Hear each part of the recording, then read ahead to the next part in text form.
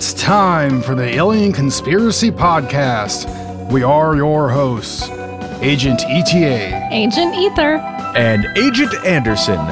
Come along as we examine UFO sightings, conspiracies, and all things strange.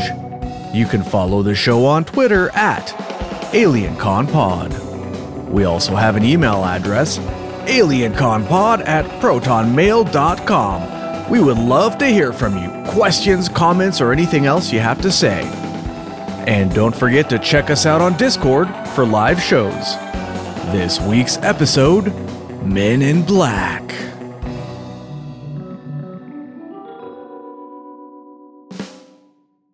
Yeah. Not the comic book, not the movie, not even the porn. We're talking about porn. The mysterious government. Of course there's a porn. I don't know that to be a fact. I'm guessing there is, though. Oh, there has to be. There always is. Yeah. So many people know this from the 1997 Will Smith, Tommy Lee Jones movie. And but by the way, I was reading about that movie earlier, and they originally wanted to cast David Schwimmer, from Friends, as Will Smith's character. Really? I was like, what? Like, yeah. I don't dislike that guy, but Will Smith was so good in that movie that I can't imagine anybody else playing that role. That's how good he was in that role. But yeah, so the movie and the pop culture stuff is actually based on real reports that have sort of worked their way into popular culture over the years. It's true. And when Agent Anderson told me that was the topic we were going to do today, I changed my mind about coming on. And I was like, I want to come on. I don't want to miss the Men in Black. Yeah, she said, I don't want to come on. It's hot and I'm sleepy. And I said, pretty much. We're doing the Men in Black. She said, oh, okay, I could probably make that.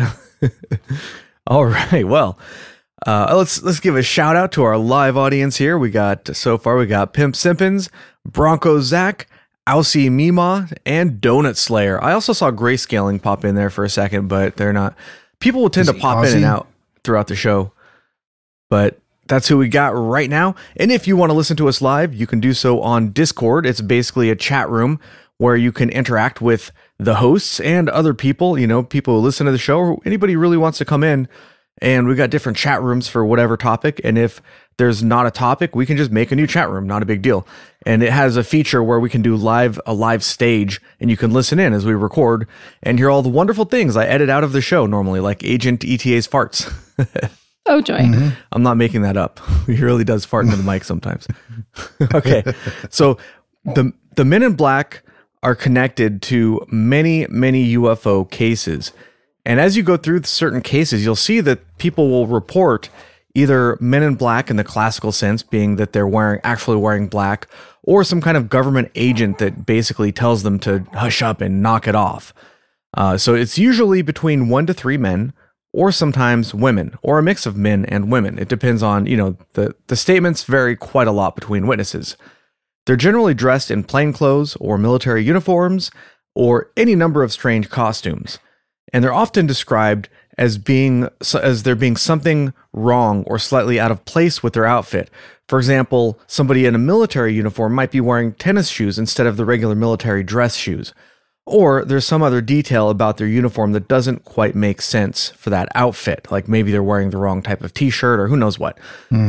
Sometimes the witness describes them as being human. Other times they're described as aliens disguised as human. And I'm sure we'll get to some of those accounts later. They're often described as sounding like robotic or monotonous. And they sometimes communicate using telepathic communications. And I heard their telepathy? facial features don't change either. Yeah. They remain very unemotional. Yeah, yeah, exactly. Yeah. Their method of operation is they visit UFO witnesses and tell them not to talk about their encounters. Usually threats are made, evidence is confiscated, and then they leave, mysteriously, sometimes vanishing into thin air. They're usually described as driving old black luxury cars that look new, such as like a Cadillac from the 1950s or something like that. But even a witness accounts from like the 90s or whatever will say that they look like that style of Cadillac, but they look like they're brand new. Strange detail, I guess, right? The accounts That's a good themselves, detail. You know, they had good taste. yeah, oh yeah, oh man, they got some nice Cadillacs from back in the day. I would like one myself. I just don't feel like maintaining them. Maybe there's nothing special about the Men in Black. We're just so used to people dressing down that the fact that somebody is dressing up and going out in their special little caddy, Yeah, just trips us. you see trips us somebody, out. you see somebody in the suit, you're like, wow, he must be doing something important. You know, nobody dresses like that anymore. Mm-hmm. So the accounts themselves vary from the mundane, such as, you know, an Air Force agent asking somebody to not talk about some sort of event, to the completely fantastic, you know, involving psychic phenomenon and levitation and Time travel. mystic, magical type stuff. So there's a wide variety of accounts. And it sort of seems like the whole thing is sort of blown up into a sort of mythology of its own, you know, that sort of surrounds the topics of UFOs and the supernatural, but it's kind of become its own thing. Many cases involve what might be considered the Men in Black. Probably the earliest, maybe the one of the earliest, maybe the earliest, was the Maury Island incident in 1947. You've probably heard us talking a little bit about this event on this show before. Harold Dahl, one of the witnesses in the Maury Island incident, claimed a man in a dark suit told him not to talk about his UFO sighting. After this visit, Dahl came out and said that the whole thing was actually a hoax. He later, many years later, came out and said that wasn't true. He was just saying it was a hoax because he was scared by the encounter with the Men in Black. Edward Ruppelt talks about this case in his book, and we'll probably get around to doing a case file on it eventually because, well, there was like Kenneth Arnold was involved of the, you know, flying saucer fame. And there's some cloak and dagger spying type stuff going on, like with hotel rooms being bugged and lots of other stuff. It's a really interesting case, even if it does end up being a hoax. It's still a really fascinating case, and I'd like to do like to do a show on it sooner or later. But probably the case that started it in the mainstream, that popularized it, was the encounter by Albert Bender. This one took place in Bridgeport. Albert Bender was a World War II veteran, ufologist, and author. He founded the International Flying Saucer Bureau in 1952. The club had hundreds of members, some of them famous, such as the World War I flying ace and CEO Eddie Rickenbacker. Bender abruptly closed the IFSB, possibly the first major civilian UFO club, in 1953 after he was visited by the MIB.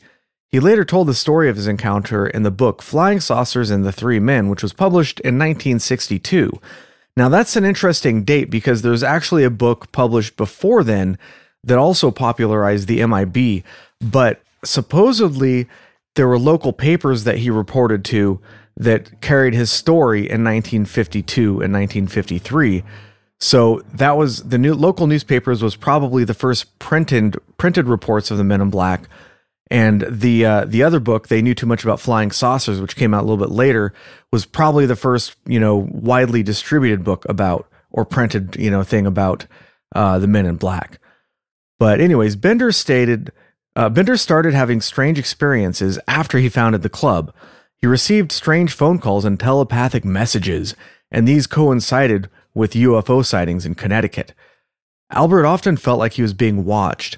One time in November 1952, he saw a man with glowing eyes watching him outside of a movie theater. At some point, his attic started to smell like burning sulfur, and over time, a yellow mist appeared. In 1953, he was visited by three men at his home. They were all dressed in black clothes and looked like clergymen. They wore hats similar to the Homburg style, and this is a hat that kind of looks like a bowler hat or something. You know, it's an old-fashioned hat. It used to be very popular back in that day. They showed him some common occurrence in these stories. Yeah, if you look at pictures from that era, you see tons of people wearing these hats. I had to look it up though, because I mean, I have no idea. Homburg style? What is that? I've never heard that before. Well, I was just talking about like within like all the different accounts that people have given of Men in Black, quote unquote. Yeah, a lot of times they're wearing that bowler style hat. Yeah. So they showed him some kind of credential that indicated that they were some kind of important people, and they told him telepathically that he needed to stop all involvement with UFOs, especially publishing his newsletters that he published through his organization. They wanted him to also get rid of his club. They took copies of Space Review, which is the thing that he published through his club. They took that from his house, and then they disappeared in a yellow fog. Bender was frightened by the encounter and unable to eat for several days. He closed down his club, and the final newsletter said, "The mystery of the flying saucers is no longer a mystery. The source is already known, but any information about this is being withheld by orders from a higher source. We would like to print the full story in Space Review, but because of the nature of the information, we have been advised in the negative. We advise those engaged in saucer work to be very cautious." And that was sort of his last word, and he closed up this pretty successful organization that had hundreds of members, and he said it was because he was frightened by the Men in Black. But who knows? And then They Knew Too Much About Flying Saucers by Gary Barker was published. I didn't write down the year. I want to say it was like 1956 or something like that. So it was a few years before Bender's book. But it probably contributed quite a lot to the whole mythology of the MIB, and it described, the classic stuff that we're used to hearing nowadays. But all right, so I got more encounters to describe, but why don't we go next? ETA, do you want to go next with your encounter? Oh, why, sure. Why not? Yeah. All right. So my encounter is the Dr. Hopkins encounter, I guess you could say, right? That's pretty much the official name for it, I would suppose. So this encounter happened with a Dr. Herbert Hopkins. And it happened on September 11th, 1976 at around 8 p.m. on a Saturday. So this one is a very interesting one, and it holds a lot of similarities with a lot of the other encounters that you might be able to find online and stuff. And but to me, it's like a really good bad movie almost. It kind of reminds me of that. You ever seen those movie reviews where it's like it's so bad it's good? Yeah, it's Troll 2 almost, and I couldn't tell you why exactly, but yeah, it kind of reminds me of one of those type of things, those. But all right, so Dr. Hopkins had been working. What? Yeah, one of our cryptids, one of our dogs snuck up on AJ Ether here, and she jumped out of her chair. No, I'm pretty sure I've posted pictures of this dog before in Discord. He's a 9-pound Yorkie, so he's very sneaky. He's a little tiny dog. He's the cutest thing ever. And imagining him scaring anybody it's pretty ridiculous. So I thought maybe she was having a heart attack or... I just saw it out of the corner of my eye.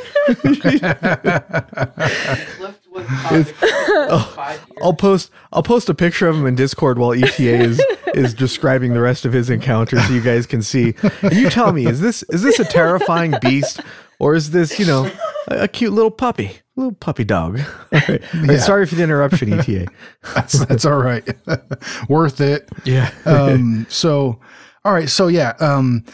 So Dr. Hopkins had been working with this guy David Stevens, and David Stevens. That whole UFO case was basically a UFO abduction case that happened on I think it was in October of 1975, and so Dr. Hopkins was putting him under hypnosis and getting him to recount stuff that happened while he blacked out during the abduction, and So he had tape recordings of that and stuff. And this the reason why I'm saying this is because this seems to be the specific reason why he was visited by a quote unquote man in black. So like I said, on September 11th, 1976, Dr. Hopkins, who usually spent a lot of time with his family and stuff and didn't leave home a whole lot, his family actually ended up going to the drive-in movie theater. And I wasn't able to find this out. I was actually kind of trying to find out like what movie did they go watch, was like an alien movie or something, that would have been cool. But so at any rate, Dr. Hopkins, like, I'm going mostly off an interview that I heard of Dr. Hopkins detailing this whole entire event from beginning to end. So he said himself, like, he doesn't watch movies really. Like, if he's going to watch anything, he wants it to be something that has some kind of information to it, something that he'll actually learn from. He'd rather read a book or something like that than go like waste time watching a movie. Basically, the guy, I mean, you could tell like while listening to him talk and such, you could tell he's definitely, it seems to me at least, to be an intellectual, you know, and he has this kind of long-winded way of describing things, you know what I mean? But I did enjoy listening to the interview, you know. But so at any rate, his family goes, his wife, his son, and his son's wife go to the drive-in movie theater to watch a movie.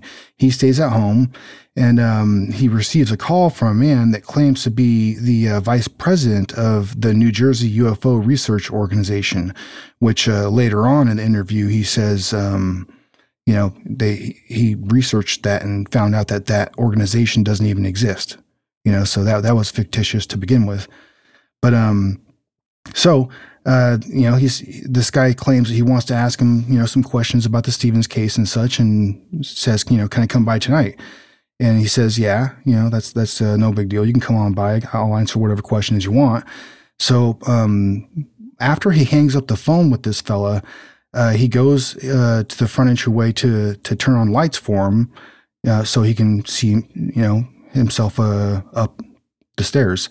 And so when he goes there to turn on the lights, the guy is already walking up to the door. And Dr. Hopkins actually states afterwards, like, that was, you know, very odd because, well, obviously it's right away, you know, and they didn't have, you know, cell phones back then, you know. And he actually even says, like, the closest house, like, even if you were next door or across the street, whatever it may have been, there's no way you could have made it to his door that fast, you know. So he talks, you know, in some length about this during the interview, and so that's the first odd big red flag. So he lets the guy in, and he actually didn't even get the guy's name the entire time. And he talks about this also. He's usually a much more careful man than that. He will ask questions, you know, who he's dealing with. He wants to know exactly who he's dealing with. And he says this pretty much the exact same thing in the interview. And so I mean, obviously the interview is given with hindsight. So he's describing everything in, you know, with you know, what he has learned from the incident, you know, and how he has reacted towards it. But so he lets the guy in, and they go into his living room. They sit down. And he says that the guy was dressed very, like, I don't think he used the word slick, but very neat and very, very tidy. You know what I mean? That he was wearing a black suit. And a lot of people describe, you know, the black suit with the white shirt, but this guy said he actually had a dark blue shirt, which is just a little bit off from like the normal stereotypical description of a man in black. But so he was wearing the black suit, and he described it as being like having like fresh like creases like on the pants and stuff. Looked like somebody had just stepped into those clothes, and you know they had never been worn. They're still very fresh, you know. Like and brand even when new. the guy sat down, he said like the brand spanking new. Yeah. Even when the guy sat down, he said that you know his creases still didn't like move, like they stayed perfect, you know. At any rate, they sit down and start talking, and the guy basically is asking Dr. Hopkins about the Stevens case, mostly, and he described the guy as like looking a little bit off, like his body didn't fill out the suit quite well, and his face was very like featureless. He had a nose, but it was a very small nose, and it was like, you know, kind of like a pug nose is what he described it as. He says the guy had like no hair. Well, by the way, when he sat down, he took off a bowler hat. He was wearing a black bowler hat, and he had no hair, no eyebrows, no eyelashes. He said the guy had like weird eyes, but like also at the same time like unassuming eyes. there wasn't really a whole lot of detail to them. He just like said that they were like dark eyes, you know, but he could tell that there was, you know, something going on there, like differences in colors. But he said that it was kind of hard to see, I suppose. But so the guy was also wearing bright red lipstick on like just a slit of a mouth is what Dr. Hopkins described it as. Very small, like hardly any lips at all, you know what I mean? But he was wearing red lipstick to, you know, fit in, to blend in a little bit, you know, is you know, what I gather from that. And during one point in the interview, he wiped his mouth and like a smear of red lipstick wiped off on the guy's hand. Well, on his glove. The man in black was wearing like a white glove. And the Dr. Hopkins in the interview said something kind of funny. Like it was, he said, like when he saw that, he was kind of like, "Oh shit, what the hell? This guy's wearing lipstick. He's some, you know, he must be some kind of a queer." Yeah, I remember hearing that. I'm like, "Oh, you can't say that nowadays." You know, like that could be offensive. You know? Yeah. Well, he said it back then. Yeah. Yeah, he said it back. Well, obviously back in those days it was much more taboo, you know. Yeah.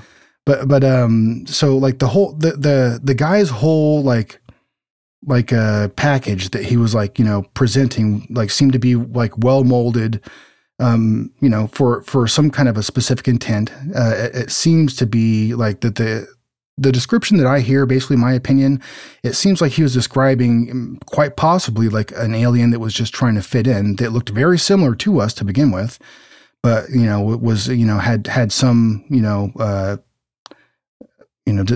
stuff that he had done to try to fit in, like the lipstick, you know, who knows if he was wearing some eyeshadow or some, you know, little bit of makeup on the cheeks or something like that. But he looked perfectly normal. So the guy spoke in he looked perfectly normal until that lipstick rubbed off, and that destroyed the entire illusion. You know, he rubbed a little corn off, like, "Oh my God, what is this thing? Well, that's not a person." I think it was just like another really big red flag for this guy, you know. So like the whole situation wasn't adding up, and but he said that he answered all his questions and stuff, and he didn't actually talk that much. He was just leading the conversation on to find out more and more. But at the same time, Dr. Hopkins says that he had this like feeling of like, this guy already knows all this information. Like everything I'm telling him, he already knows, you know? So like, why is he even here? You know, but that's kind of like a foresight type thought that he had. Yeah. It sounds to me like in the interview, you know, it's one of those things he thought about afterwards. But, So at any rate, the man tells Dr. Hopkins at some point in the interview that, hey, you have 2 coins in your left pocket. And I guess Dr. Hopkins had, finished paying the paperboy earlier that day. And that's why he had those 2 coins left in his pocket. He had a penny. What was it? A penny and a dime, I think. A penny. Anyways. So, he told him, pull out one of the coins. And he happened to pull out the penny. It was a bigger coin, so it was the easier one to fish out of his pocket. And he said, hold it in your palm. And he made him put it right in the middle of his palm. And he said, watch the coin. And afterwards, Dr. Hopkins actually stated in this interview, like he doesn't know why he didn't, but he didn't look up at the man the whole time to see like what he was doing. He was just fixated on the coin. And so he says that he held the coin in his palm. And the coin started to like develop like a silver type color, then a bluish color, and then it got real fuzzy, and it actually like kind of started like more so turning into a ball. But the whole time it was like dematerializing, and like slowly and steadily the coin basically just disappeared. And you know, he was obviously flabbergasted by that. Very, very, you know, like what the holy hell, you know, like just happened right in front of me in my hand. Right. Like, and then like after that, he basically told the guy or told Dr. Hopkins, hey, you need to get rid of all this, like everything that you have relating to the Stevens case, everything that you have that has anything to do with UFOs or anything like that, you need to get rid of it, you know? And then he asked him, hey, do you know who Betty and Barney Hill is? And we've actually done a case on Betty and Barney Hill. It's one of our earlier cases, and I find that situation or that encounter to be very interesting. It's one of the classics. You know what I mean? And he asked him, "Do you know how Barney Hill died?" And he's like, "Well, I think it was like it was like a brain hemorrhage or something like that." He's like, "No, he had no heart." He said, "Just as you have no coin now, he had no heart." And so he threatened Dr. Hopkins with that, saying basically, we'll kill you if you don't get rid of all this stuff. And he also said, like, while he was threatening him, like, we'll know when you get rid of everything. Like, he wasn't very specific about like what he had to get rid of, but just you have to get rid of freaking everything, all the tapes and everything like that, and everything that you have related to anything UFO. And so he had tapes of the Stevens case. And he demagnetized them and then cut them up into little pieces and stuff, and he burned everything else pretty much, from what I understand. And so I mean, the guy obviously scared the holy hell out of the doctor there, the good doctor, I'm kind of creeped out. So right, and I mean, yeah. He did what the guy said to do. And it's still funny. I like listening to him in the interview. Like he keeps on like mentioning like I didn't even ask the guy's name. I didn't, like basically like that's not like me. And like the way he acted throughout this whole interaction, he says like it wasn't like him. Like he keeps on like kind of touching on that throughout the interview, and it's funny. It's almost like he. I think that the doctor thinks like maybe he might have been like influenced in some way to act a certain way, to be more, to easier to work with or what have you, as far as like somebody, finding out information, asking you questions and stuff like that. But so after the guy leaves, or right before the guy leaves, the doctor actually notices like the guy is not like, he's not necessarily getting tired, but he's slowing down a little bit. And the guy basically gets up at the end of the interview and says, "My energy is running low, must go now." And so he they walks him out towards the door, goes out the door, and the guy actually ends up like walking like through like shrubbery, like opposite way that he than which he originally came to the house, towards the house. And he says like he walks around a corner. And then the doctor sees like a really bright light. And as soon as he goes to the window to like try to look out that direction to see what the hell this is it a car? What is it? The light just disappears. The guy's gone. The light's gone. Whatever vehicle, if it was a vehicle that, like that produced that light, just completely gone. Him and his son, after his family had gotten home, actually went out like to the driveway and looked to see if there was any evidence. And he said that he saw like these like little caterpillar tracks, like, from like a caterpillar, like a earth mover or something like that. But it was like really small though. And he says like the way that the driveway was like oriented was like, it didn't look like a tire track for sure. And it didn't look like a snowmobile track or anything like that he was aware of, that he was familiar with. And then, it just looked very odd to him. The next day was gone, and he said they had no weather, they had no rain or wind or anything like that. So it should have still been there, but he says that the next day was just gone. And, it's another little red flag, I guess, that he brings up. But yeah, there's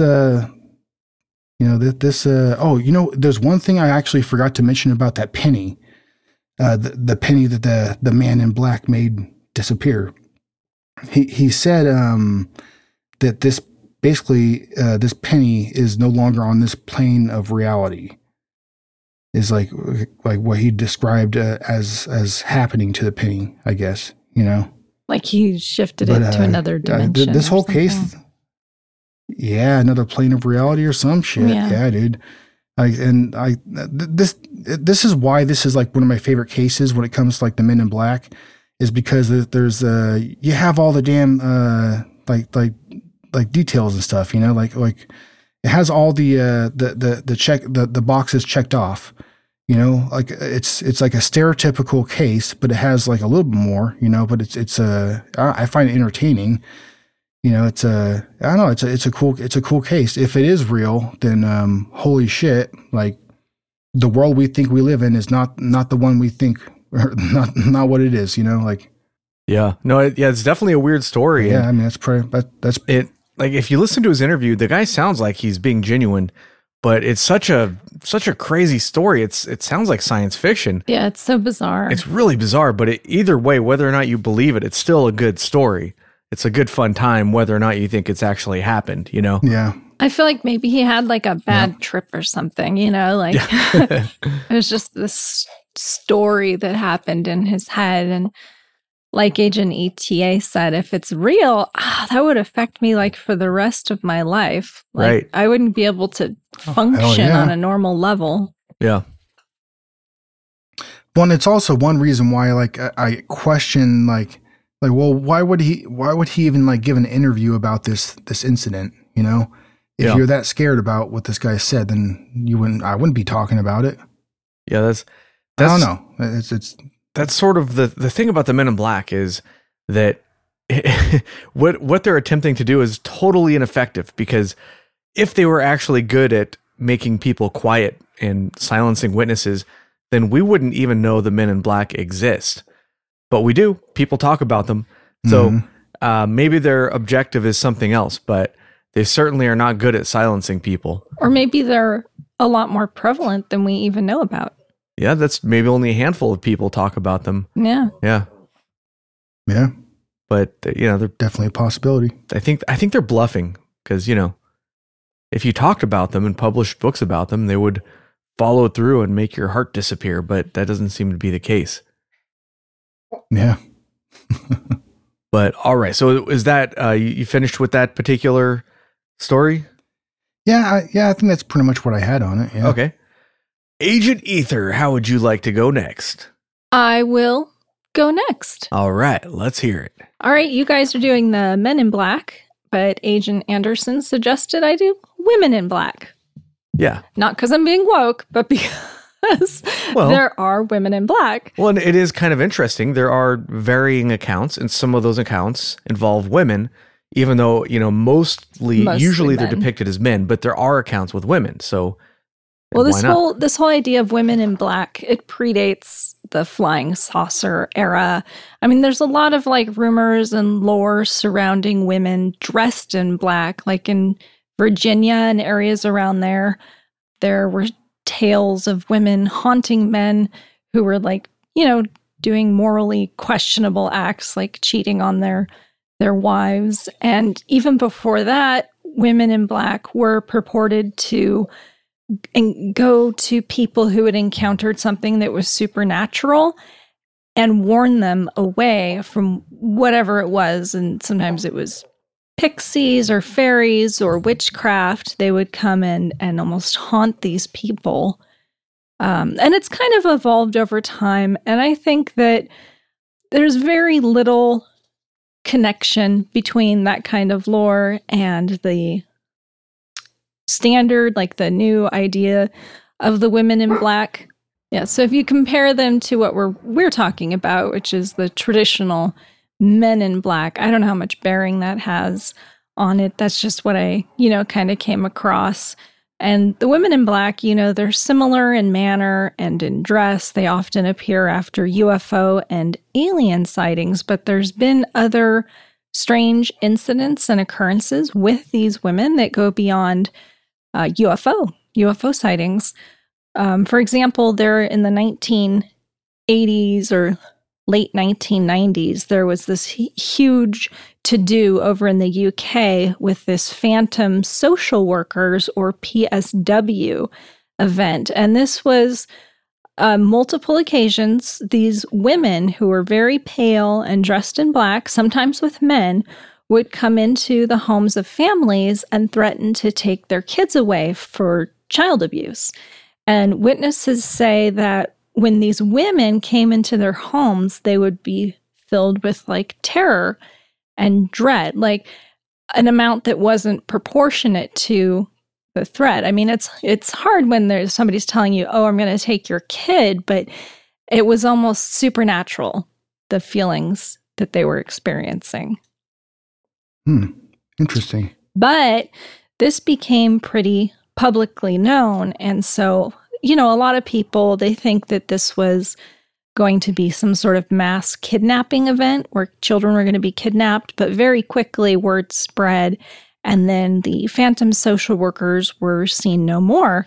And this was such a problem that the police actually launched a major investigation in 1990, and it was known as Operation Childcare. And it was very large, and there were 23 separate police forces that participated. And they gathered their reports and witness statements, and criminologists came in and they interviewed, social workers, and no arrests were made. They weren't able to find any information, and, they disbanded with no arrests. No arrests. They couldn't figure it out. Weird. I wonder, it sounds almost like one of these kidnapping rings where maybe it wasn't anything supernatural. Maybe it was just shenanigans. Yeah, it could very well be. It's just, it was interesting, the descriptions they were given of these women being very pale and wearing, dressed in black, and then that supernatural feeling of terror and dread that witnesses described. Yeah, that's certainly not normal. No, definitely not. And this is kind of similar. There was an earlier wave of sightings in the 1960s. There was these female census takers, and they would go around and ask like normal questions, like how many people are in your family and what's your income and that sort of thing.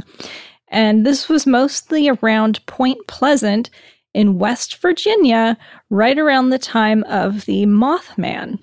Oh, yeah, you beat me to it. That one's in my notes. So they would almost force their way into the homes of people who had been witnesses. And they would ask their typical questions, but then they'd start asking about, is there telephone interference? Is there strange phenomena? Have you been having weird dreams? Have you had any sightings? Do you know anybody who's had any sightings of these Mothmen? Yeah, if there's somebody you don't like, throw them under the bus. Yeah, it's that jerk that works at the Radio Shack, Yeah. They saw him. Go bug him. Do you have anything else to add to the 1960 census takers phenomena? Not the census takers, no, but I do have a quote from the Mothman in general from that area. So there were some witnesses who reported seeing the Mothman were questioned by some MIB, and they told them not to talk about their sighting.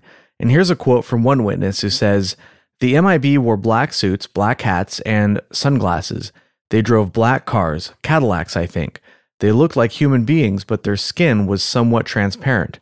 You could see the veins in their hands very clearly. Their fingers were longer than a normal person's fingers as well. Daddy shook hands with them, and he said they were awkward at shaking hands.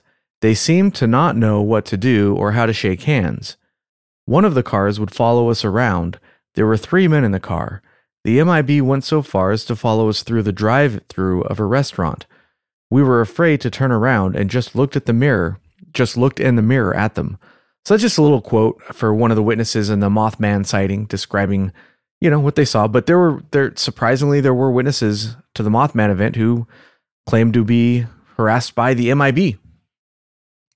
So that's what I had on this little thing on the just Mothman. A little blurb. I mean, you could do a lot more than that, but there's so many different cases to talk about that I only did a little bit on each one.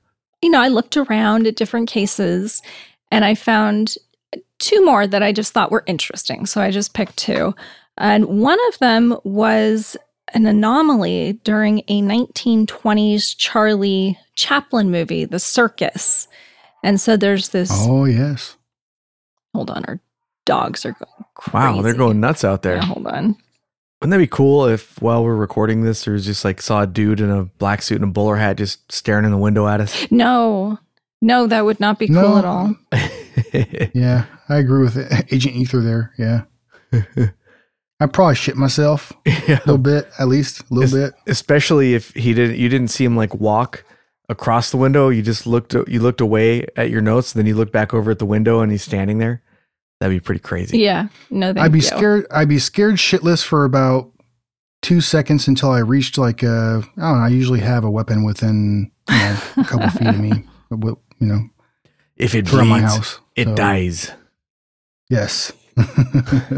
Dare I But I mean, continue? from the sounds of some of the abilities that some of these guys have, though, I don't think a gun would help you. No, I don't think so.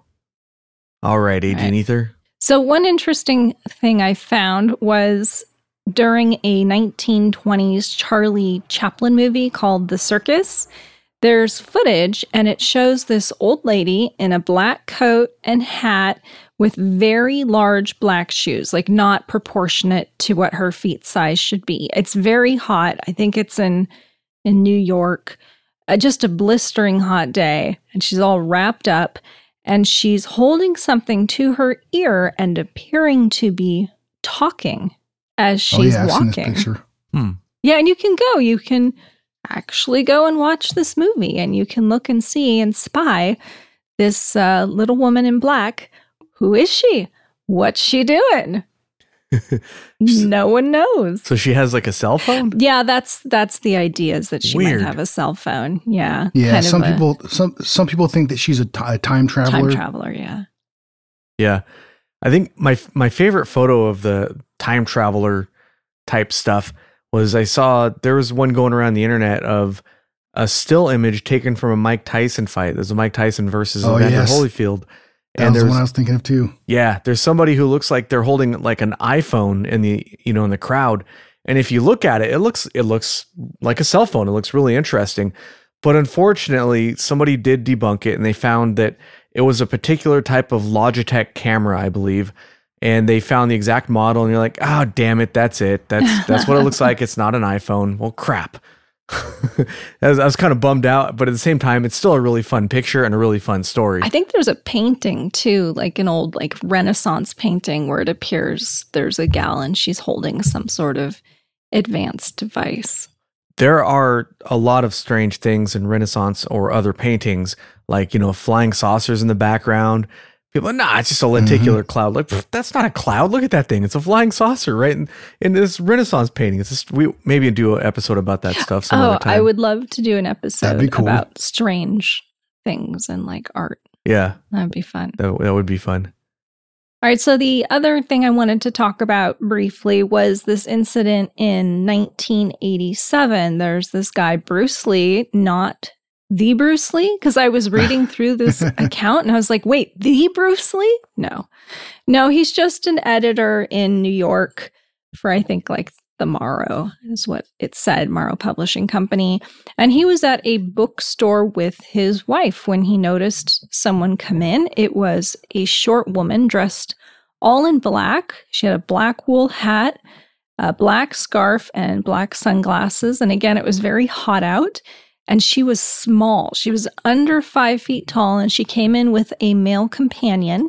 And she and her partner went directly into the store, directly to a bookshelf, and picked a book right off of it and started reading it. And it happened to be a book about like a recent UFO encounter by a witness. I think it was called like Companions.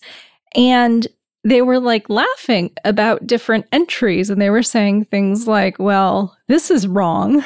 He got this part wrong, and just kind of, giggling and being creepy. And it just so happened that his company had published the book, so he knew something about it. So he went over to talk to them. And when he got there, he said he looked down at the woman and she had huge almond eyes, like not normal eyes. No. And he Like described anime them. eyes?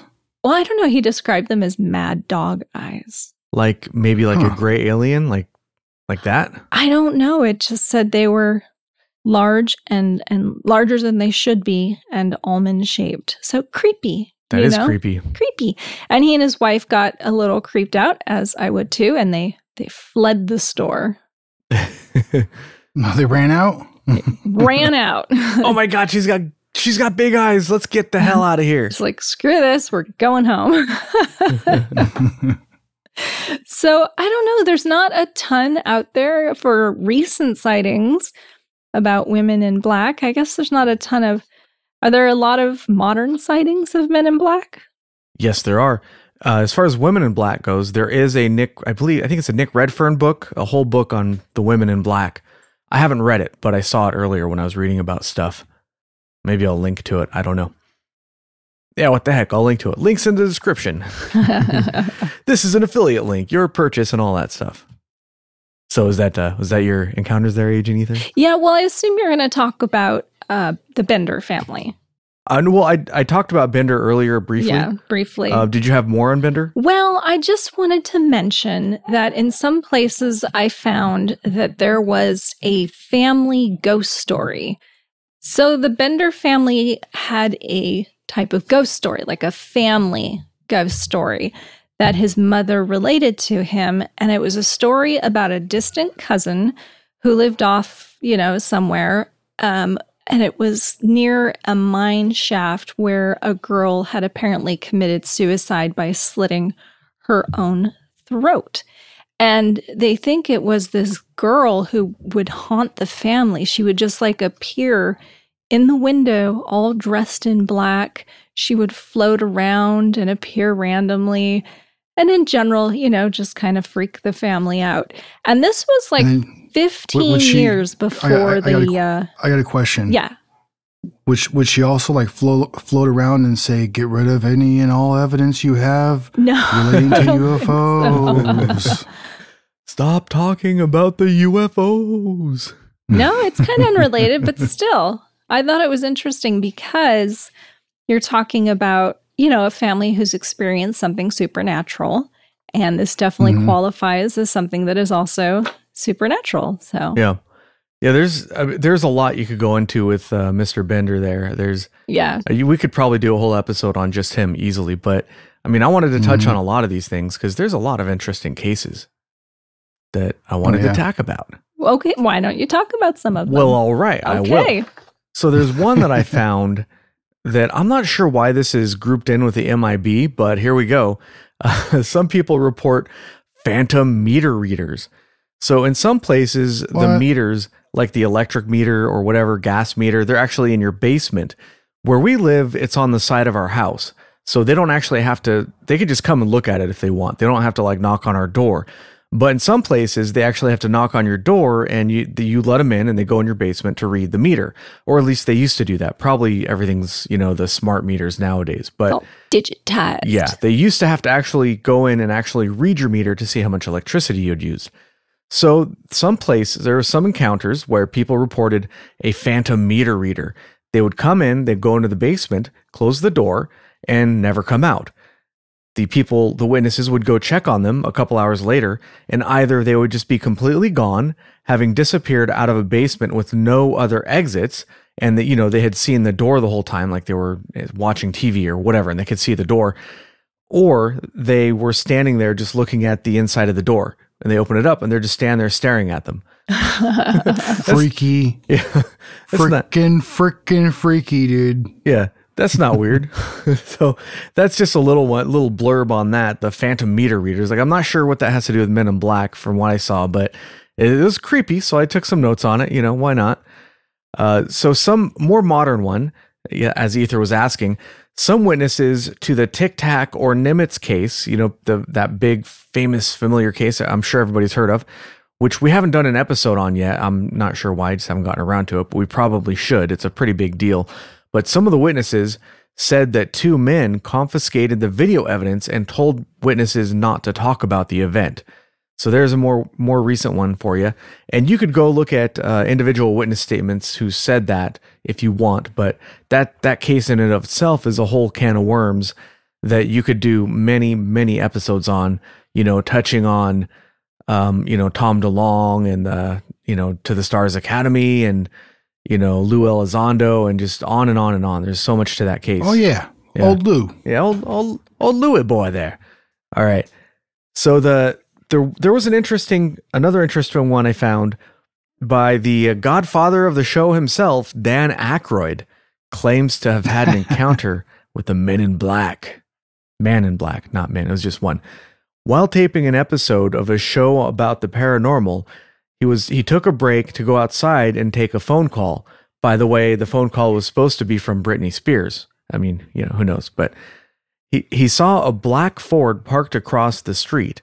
A tall man got out and stared at him. He turned away for a moment, and when he turned back, the car and man were both gone. When he returned back inside, he got the news that his show was canceled, and he was forced to stop shooting immediately.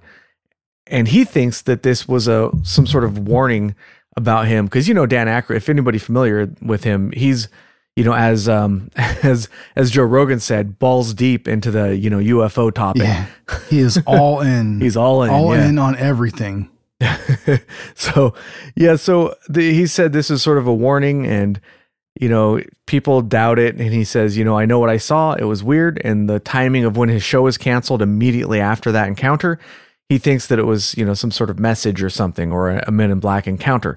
Even though they didn't come and talk to him, and they didn't tell him specifically to knock it off, maybe they didn't have to, because a guy like Dan Aykroyd is going to be well aware of any sort of MIB encounters, and he'll know what the score is, It's such a Matrixy moment, where maybe you even doubt yourself. I feel like if I had something like that happen to me, I could see how I would just erase it from my memory. You kind of just glitch out, and you're just like, well, I don't know, did that really happen? It must not have really happened. Right. And you just forget about it. Yeah. I'm just wondering if that Ford that guy stepped out of, if that Ford was a LTD or not, because that would just be perfect. Because that was the kind of Ford that the Men in Black in the movies, they drove a Ford LTD. Oh yeah. Yeah. I thought it was a Lincoln. No. Was it a Ford? Okay. Nope. Yeah. All right. LTD. Sweet. Yeah. Pretty sure. He didn't say specifically. At least not that I saw. I'll be very embarrassed if I'm wrong about that. But I'm pretty sure it's a Ford LTD. Well, we could Google it later, I'm sure. All right. So those are the encounters that I took notes on. Now. Oh, you're Googling it right now? Yeah. Those are the encounters I took some brief notes on, because, any one of those you could do quite a lot more on, but I wanted to touch on many of them instead of going into depth on one or two of them. But there's a lot of theories as to what the Men in Black actually are. Everything from government agents to extraterrestrial beings with some sort of, ulterior motive. One I saw was apparently the king of the world lives underground in the hollow earth and sends the Men in Black out to do his bidding. Some people think it's the devil or some kind of demon encounter. Mama said it's a devil. And hey, by the way, I'm right. It was a Ford LTD. Yeah, Ford LTD Crown Victoria. I don't know why for some reason I thought it was a Lincoln, but I guess I was wrong. We just rewatched that movie. Yeah, we did. We've seen it recently. We just saw it. Yeah. I should have paid more attention to the car, I guess. But I did Google what kind of watch they wear. It's a Hamilton. It's pretty interesting looking watch. It's like a triangle type deal. You don't really get too many good close-ups of it in the movie, so you have to kind of pause it and look. But yeah, anyways, really good movie. I really enjoyed that movie. It's a fun one. But yeah, so whatever they are, some of the accounts I find very, very plausible. That just like, yeah, this guy from the Air Force came and said, don't talk about this. No threats. No, we're going to kill your kids or take your heart away mysteriously. We're just saying, hey, don't talk about this, okay? Be a nice guy. Be a guy. Be a cool guy. Just don't talk about it. Be a good guy. Yeah. Those ones to me seem very, very believable. And then there are others that have, they range from, okay, maybe that happened to, wow, that's something else, but a lot of these witnesses seem genuine, and it's hard to know which, obviously some of them are probably fabricated, but it's really hard to tell sometimes which ones are and which ones aren't. So sometimes I like to just sort of sit back and enjoy the story rather than worrying too much about, which ones are true, Yeah, suspend disbelief a little bit. Yeah, because why not, man? Why not have some fun? I have the credit song in my head from Men in Black. Here come the Men in Black. Yeah. He just throws a couple of those uhs in there, He does. Yeah. It's good dancing. Well, any final thoughts? Other agents? Well, Well, I was just thinking about all the videos I saw on YouTube where you too can see an actual man in black. I don't know. I looked at a couple of them and some of them are just like suits, you know? Guys in suits. I'm not quite sure why they're so special, but oh my God, I saw these two guys in the hotel lobby. Here's a picture of them. Yeah. I'm like, well, yeah, they were probably going to a funeral or a job interview or who knows what. All right. Well, that's about it for this week's episode. Thanks for listening. You can really help us out by checking out the affiliate link in the description. This week we've got Men in Black toys. That's right. You too can own your very own Neuralizer, Noisy Cricket, or action figure. I'll put the link for, just the general search rather than one of the items. So your purchase helps support the show and doesn't cost you anything extra. Keep it strange.